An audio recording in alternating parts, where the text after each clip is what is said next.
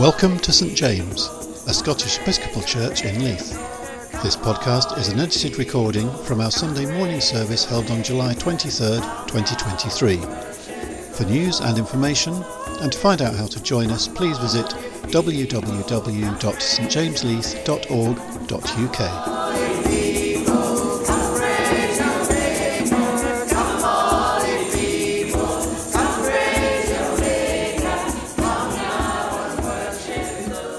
Welcome to St James's this morning. To those of you who are here in the building and to those of you who are joining us from home, and an especial welcome to any of you who are visiting us for the first time. You're very welcome. I'm Ellie and I'm leading the service this morning, and Iain will be reflecting for us a bit later on. And we'll be looking together at living with the good and the bad in ourselves and in those around us. So let's, before we start, still ourselves, bringing our whole selves before God in the stillness, as we light a candle to remind us of God's presence with us.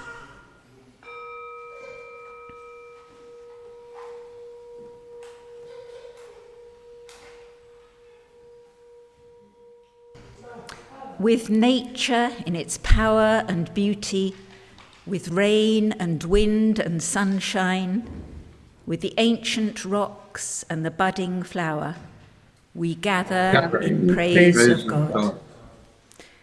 With believers and seekers the whole world wide, with people in every land and speakers of every language, we gather in praise of God. With the angels and saints in heaven, and with all who have worshipped in this place, we gather in praise of God. With Jesus, who promised his presence, and the Spirit who showers her blessings, we gather in praise of God. Here let heaven and earth embrace. Here may God's people find home. Amen. Trusting in God's forgiveness, let us in silence now confess our failings and acknowledge our part in the pain of the world. Come home to yourselves and to each other. May all that is unfree in you be released, and may you blossom into a future graced with love. Amen.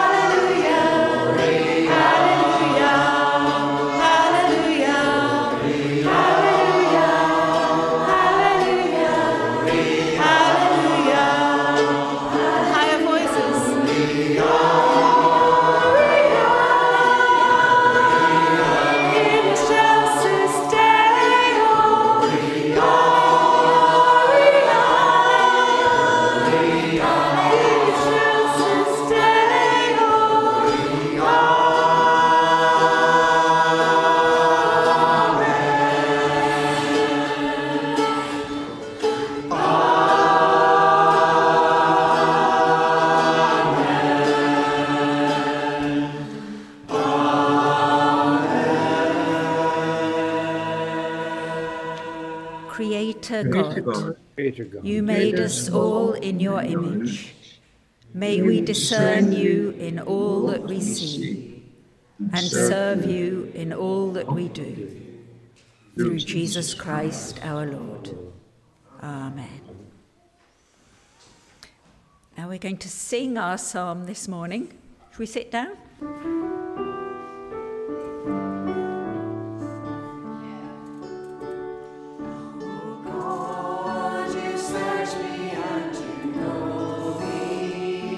All my thoughts lie open to your gaze.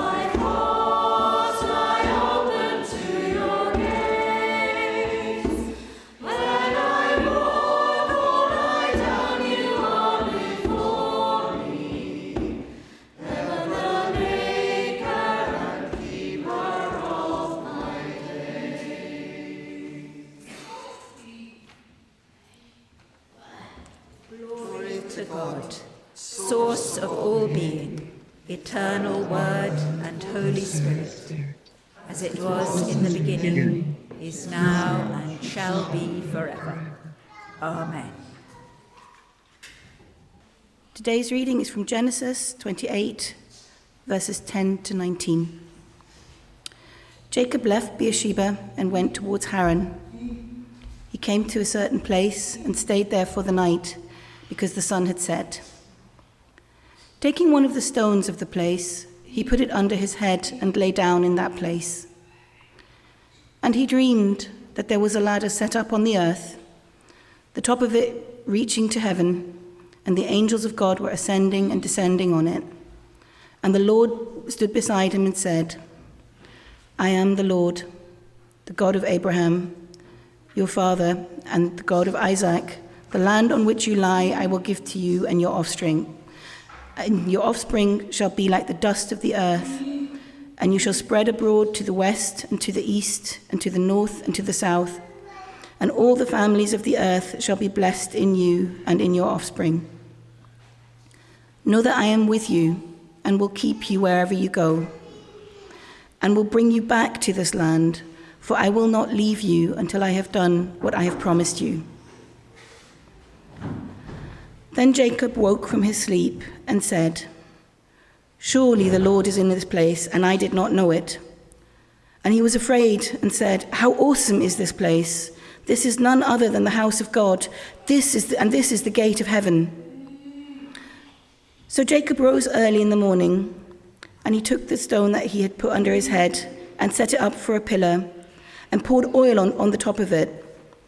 He called that place Bethel, but the name of the city was Luz at the first. Hear what the Spirit is saying to the church. Thanks be to God.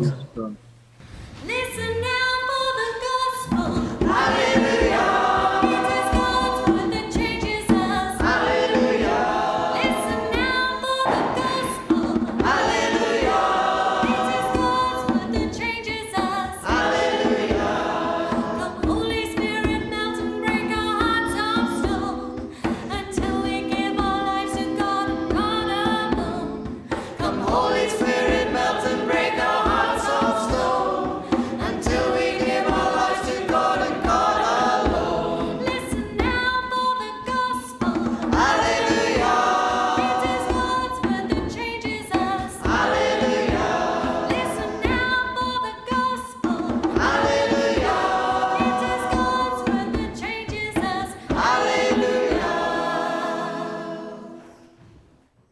The Gospel is Matthew chapter 13, verses 24 to 30.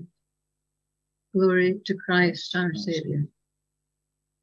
Jesus put before them another parable. The kingdom of heaven may be compared to someone who sowed good seed in his field.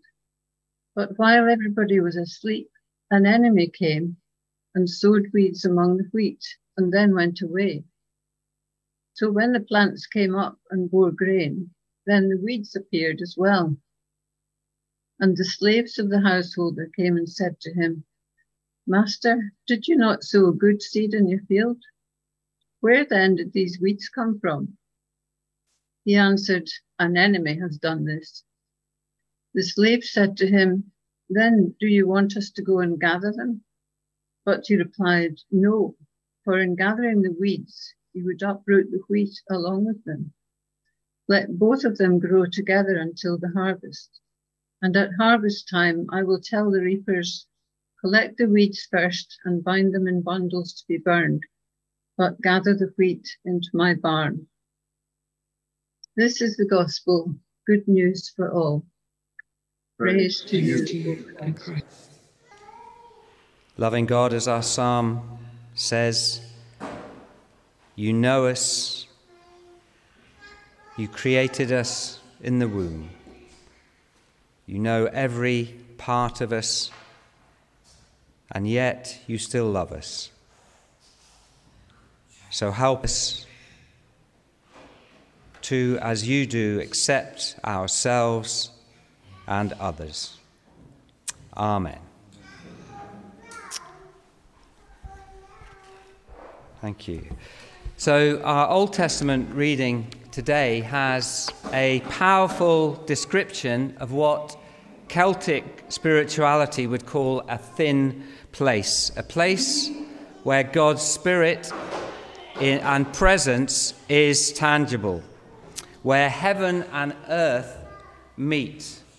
And we have in the passage various imageries to show that, a ladder going between heaven and earth, the place being called a gate of heaven and a house of God. And it's a place which makes such an impact on Jacob that he marks it as sacred he takes a stone, sets it up as a pillar, anoints it with oil, and names it Bethel.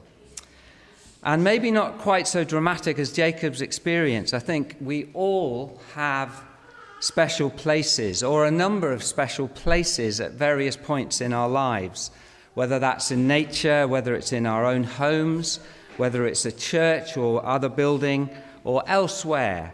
It's a place where we feel more at home, where we feel connected to something larger, a place of restoration and transformation.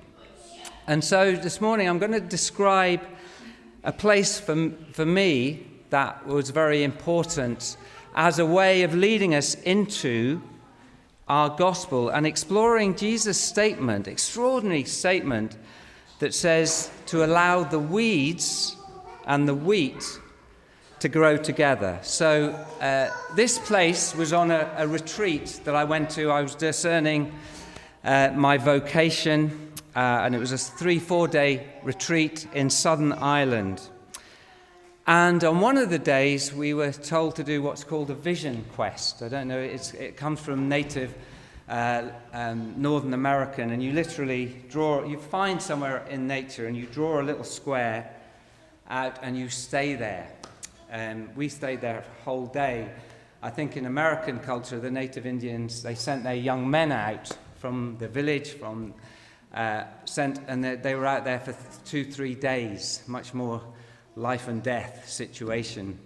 And on it, they often found they would be connected to an animal in nature. And so, anyway, I went out from where we were staying to find a spot. We were told to find our spot. And on my way, I saw an otter, which was extraordinary, really, because otters weren't around. And ever since then, I'd watched every program where there was on an otter to see what connection I had with the otter. And I have to be honest, I never really found a connection, except that they're incredibly playful and fun. So maybe that's what God was telling me, to be more playful and fun. But what it did do was it raised my expectation that God was going to speak to me during that day, because the sign had been there at the beginning. Anyway, I found this spot next to it was basically the edge of a forest looking out onto fields, and it was this beautiful tree. I think it was an old sycamore tree, which in itself I think was sacred. And in each direction you had a different view, of which each picture, a picture of you, became a metaphor for something in my life, or very symbolic. So looking out from the forest towards the west, there were these beautiful fields and these mountains, which were the Wicklow Mountains, which were absolutely stunning, which for me was about vision and the openness and all the amazing things potentially that God could do. That became the symbol for that. And then to the north were these beautiful layer of bluebells and flowers. I mean, just absolutely carpet of bluebells. Stunning. And again, that became a symbol of beauty, the beauty of God, and just really just takes yourself out and just see this beauty out of yourself, that there's something bigger. Then behind it was just very dark and into the depths of the forest, and that became a metaphor for the mystery of God, things that I couldn't understand. And then I turned to the left, or I should say the south, so that was east behind the south, and it was just full of nettles and really wasn't very nice at all. There was a bit of iron stuff that had been chucked away, and it was a bit messy. And of course, that was a metaphor of the things that maybe the more ugly things in my life that I didn't want to look at.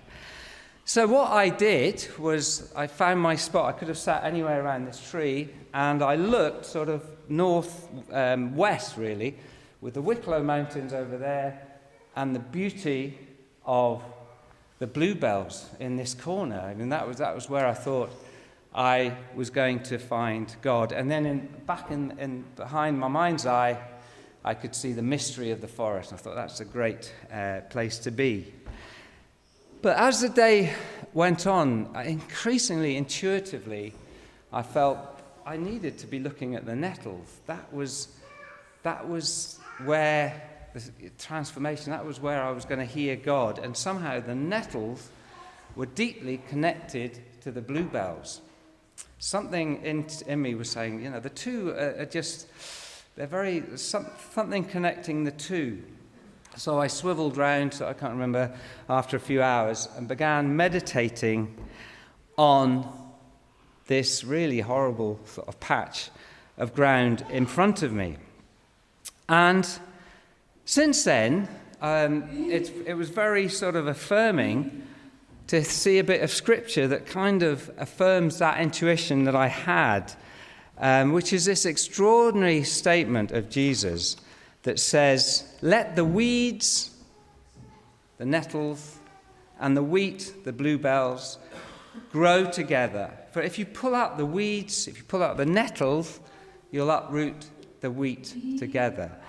And it's an extraordinary statement because actually most Christian teaching tells us to pull up the weeds, get rid of our faults. Instead, Jesus is actually saying, let them grow together. So I want this morning to sort of circle around and explore this statement that says, let the weeds and the wheat grow together, for if we pull up the weeds, you will uproot the wheat as well. And I want to do it by looking through a Jungian, Carl Jung, famous psychoanalyst, psychotherapist, through a lens of his. And I do find it incredible that the teaching of Jesus, way back in first century Palestine, is confirmed in many ways by a world-renowned psychologist, psychiatrist, which I think shows the strength of the wisdom tradition of the Bible that Jesus comes from, that in there was huge wisdom that's since been seen as sort of scientifically looked at and researched and seen as true. So, firstly, it's difficult really to define exactly what the weeds are. Later on in the passage, they do actually interpret the passage, and it always, for me, that when it happens a couple of times in Jesus where they interpret it, they always feel like add-ons a little bit, and they take away a little bit from the power of the parable. But they describe the weeds as evil. But I think they can be our sin, they can be our faults, they can be our wounds, they can be our weaknesses, they can be our pain, perhaps a mixture of all these things. And I'd like to propose that the weeds represent what Carl Jung calls our shadow, the part of our ego that we deem as negative, what we consciously or subconsciously hide, or we deny, or we repress.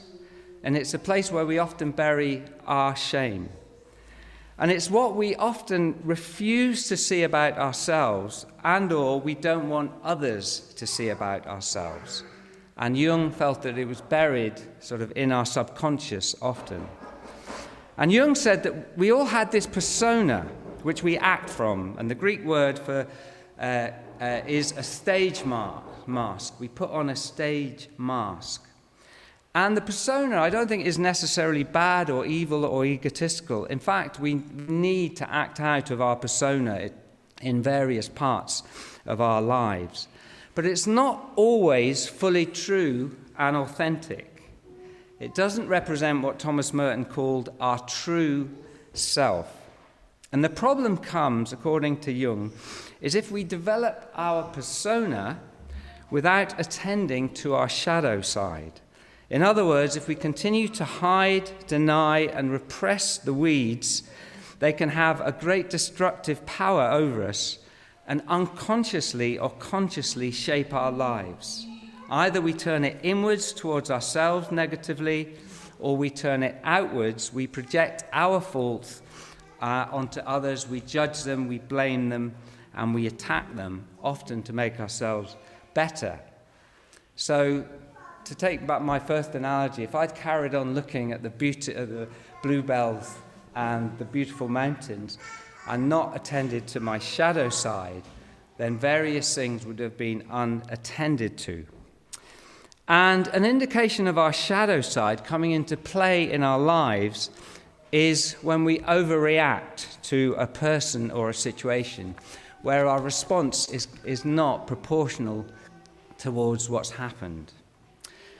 So Jung's life as a therapist was aimed at working with people's shadow as a key to unlocking their potential. He even went as far as saying we need to befriend our shadow, embrace our shadow, ending this inner civil war that's inside ourselves.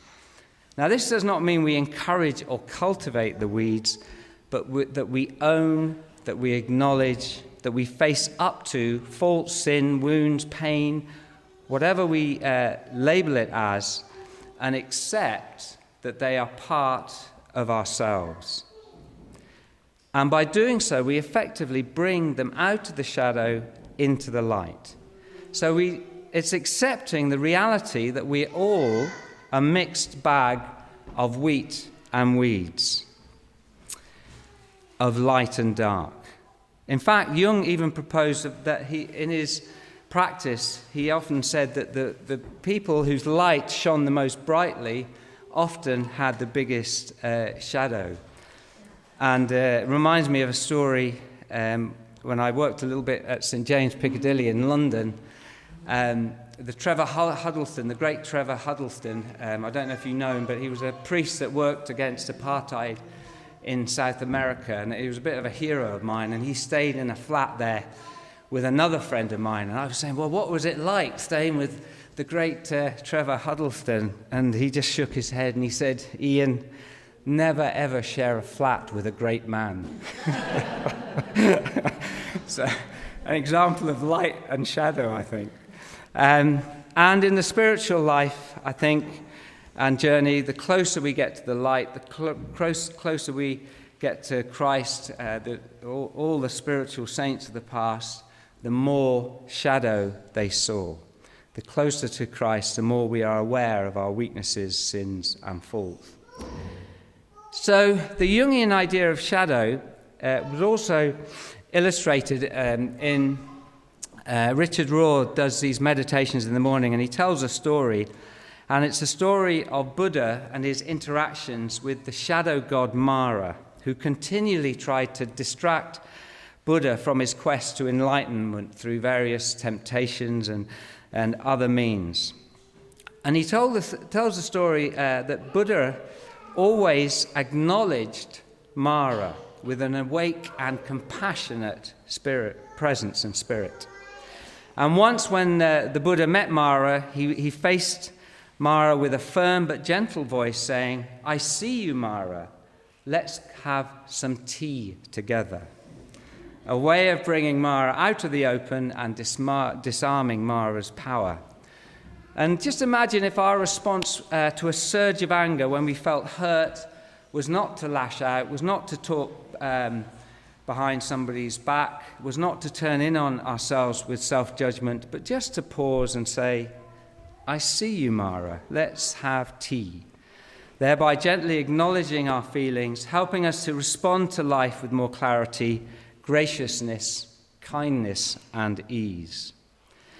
And in a less gentle way, and I always think Jesus and Buddha, they often a very similar path, but one's Jesus is a little bit more kind of punchy in a way, Buddha the kindness and gentleness. But in a less gentle way, I think this is what Jesus was doing when he was tempted in the wilderness. He was facing up to his shadow, the attractive lure of power, of fame and wealth. And by facing these temptations They no longer had the power over him, and he was able to journey on the way of the cross. And so once we've accepted and acknowledged our shadow, why then don't we root them out, the weeds, and why do we let the weeds and the wheat grow together? That would be the question. And I think it's because the weeds, the wounds, the mess that enable, that's what enables the wheat and the bluebells and the beauty to grow. In other words, the weeds are the key to our transformation. If we rip out the weeds, the wheat may also be pulled out. St. Paul says, "Therefore, in order to keep me from becoming conceited, I was given a thorn in my flesh, a messenger of Satan to torment me. 3 times I pleaded with God to take it away." Now, again, we don't know what the thorn in the flesh was, whether it was a person or whether it was a personal weakness or whatever. But whatever it was, it didn't make Paul lose faith, but it drove him deeper towards God, making him increasingly dependent on God's grace, saying, "It is in my weakness that I am strong." So the weeds and the wheat in Paul's life were closely intertwined.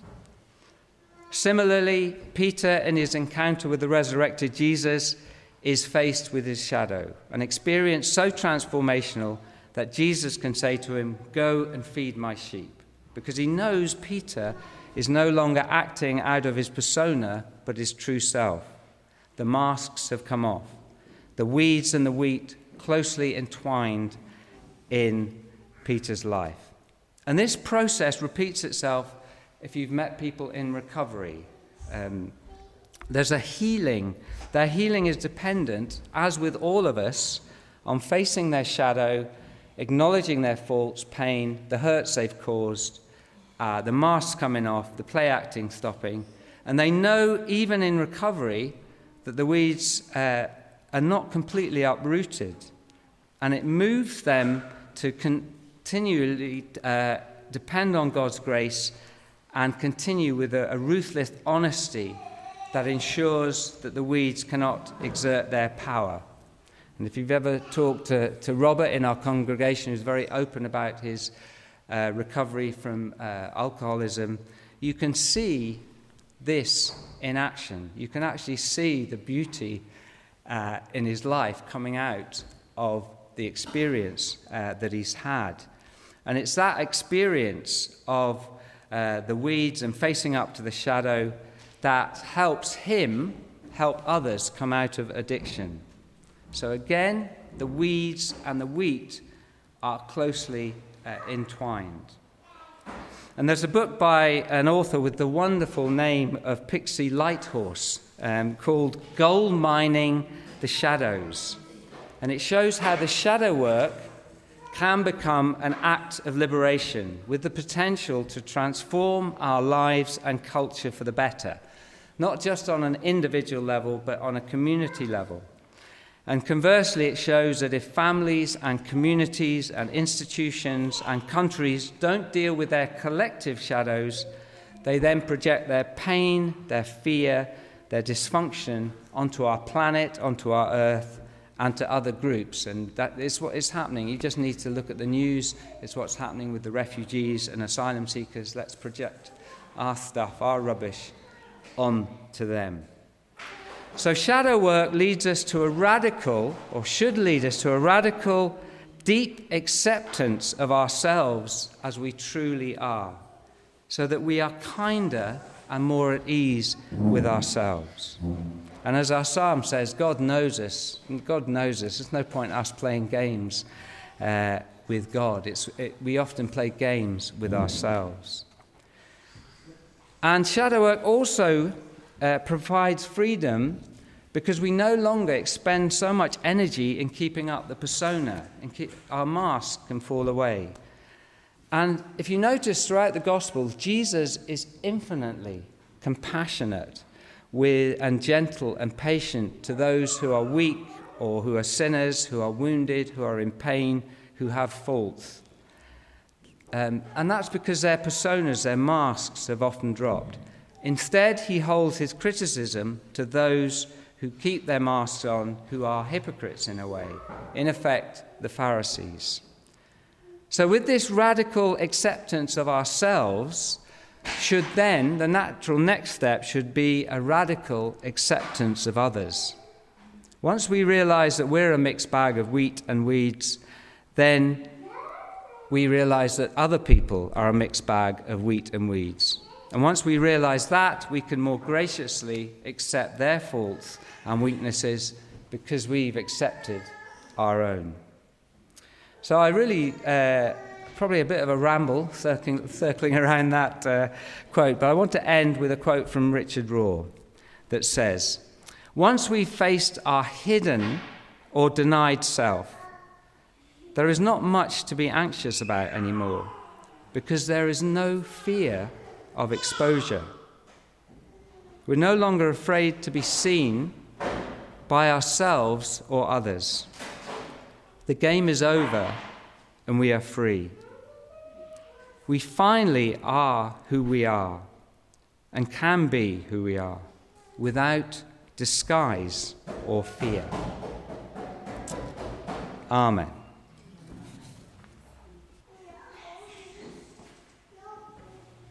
God, you search us and you know us. All our thoughts are open to your gaze. When we walk or lie down, you are before us, ever the maker and keeper of our days.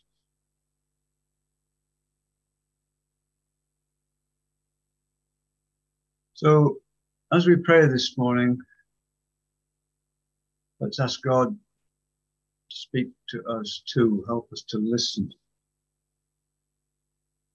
Let's pray that God will show us the weeds and shadows in our lives so that we can respond and do something about it. When I say the Lord is in this place, would you respond, "This is the gate of heaven"? The Lord is in this place. This is the gate of heaven.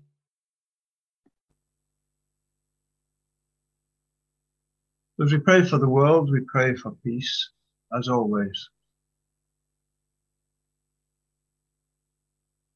Particularly in Ukraine,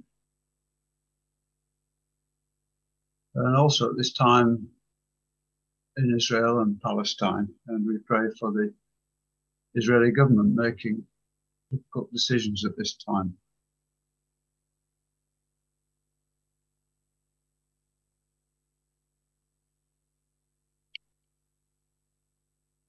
Pray for our response to climate change, that we will take the threat seriously as we pray for those who are suffering from heat and wildfires.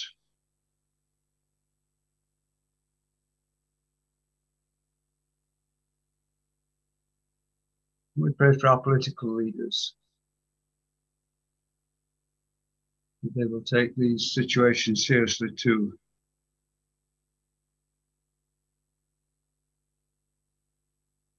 The Lord is in this place. This is the gate of heaven. As we pray for the church, we pray that we'll be encouraged to be pilgrims in the world, that we'll be beacons of faith, that we'll be like lights, as God is a light to us, a lamp to our feet and a light for our path, because the stronger the light, perhaps we'll be able to see the shadows better.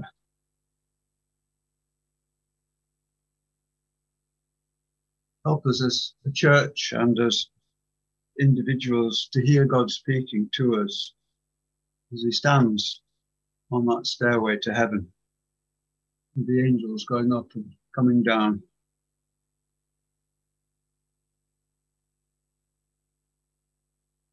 The Lord is in this place. This is the gate of heaven.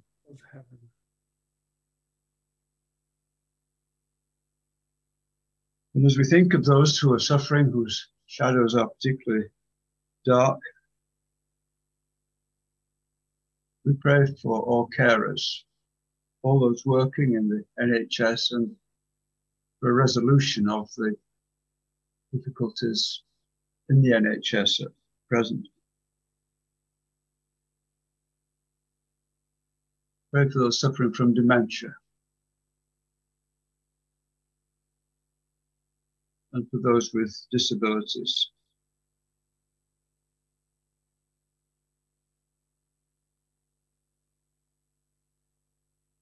The Lord is in this place. This is the gate of heaven. And as we pray for ourselves, we pray that we will be searched and that God will know us and make that clear to us. We ask that we may have a vision for our lives. God will show us where we're going and equip us for that. And we pray for all our relationships with each other and with our God.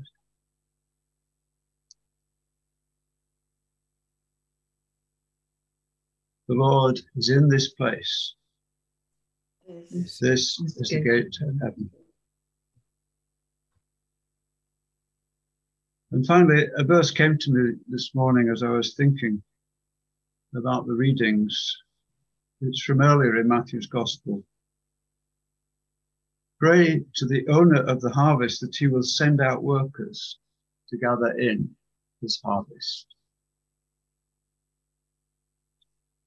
Amen. Praise and thanksgiving be to you, God of all, for by the cross eternal life is ours and death is swallowed up in victory. In the first light of Easter, glory broke from the tomb and changed the women's sorrow into joy. From the garden the mystery dawned that he whom they had loved and lost is with us now in every place forever. And making himself known in the breaking of the bread, speaking peace to the fearful disciples, welcoming weary fishermen on the shore, he renewed the promise of his presence and of new birth in the Spirit, who sets the seal of freedom on your sons and your daughters. And before he was given up to suffering and death, recalling the night of Israel's release, the night in which slaves walked free, at supper with his disciples, he took bread and offered you thanks. He broke the bread and gave it to them, saying, "Take, eat. This is my body. It is broken for you."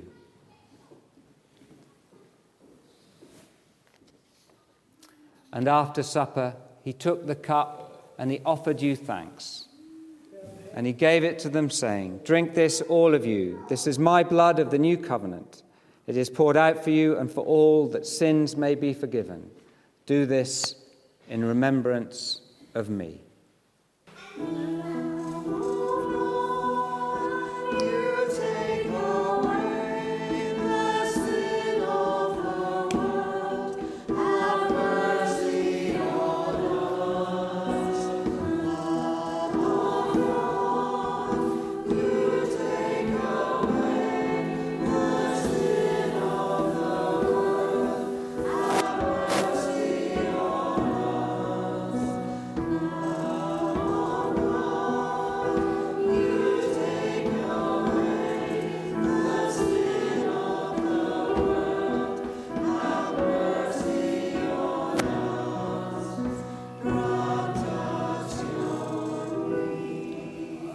Loving God, thank you that you welcome us at your table, weeds and wheat together. And you love us and you accept us with that radical acceptance of weeds and wheat. So we ask that you would help us increasingly to accept ourselves, and by so doing, accept others. So, loving God, be with us, be beside us, within us, next to us, when we look into our shadows. so that our beauty may be radiant and gorgeous and lovely for the benefit of others. Amen.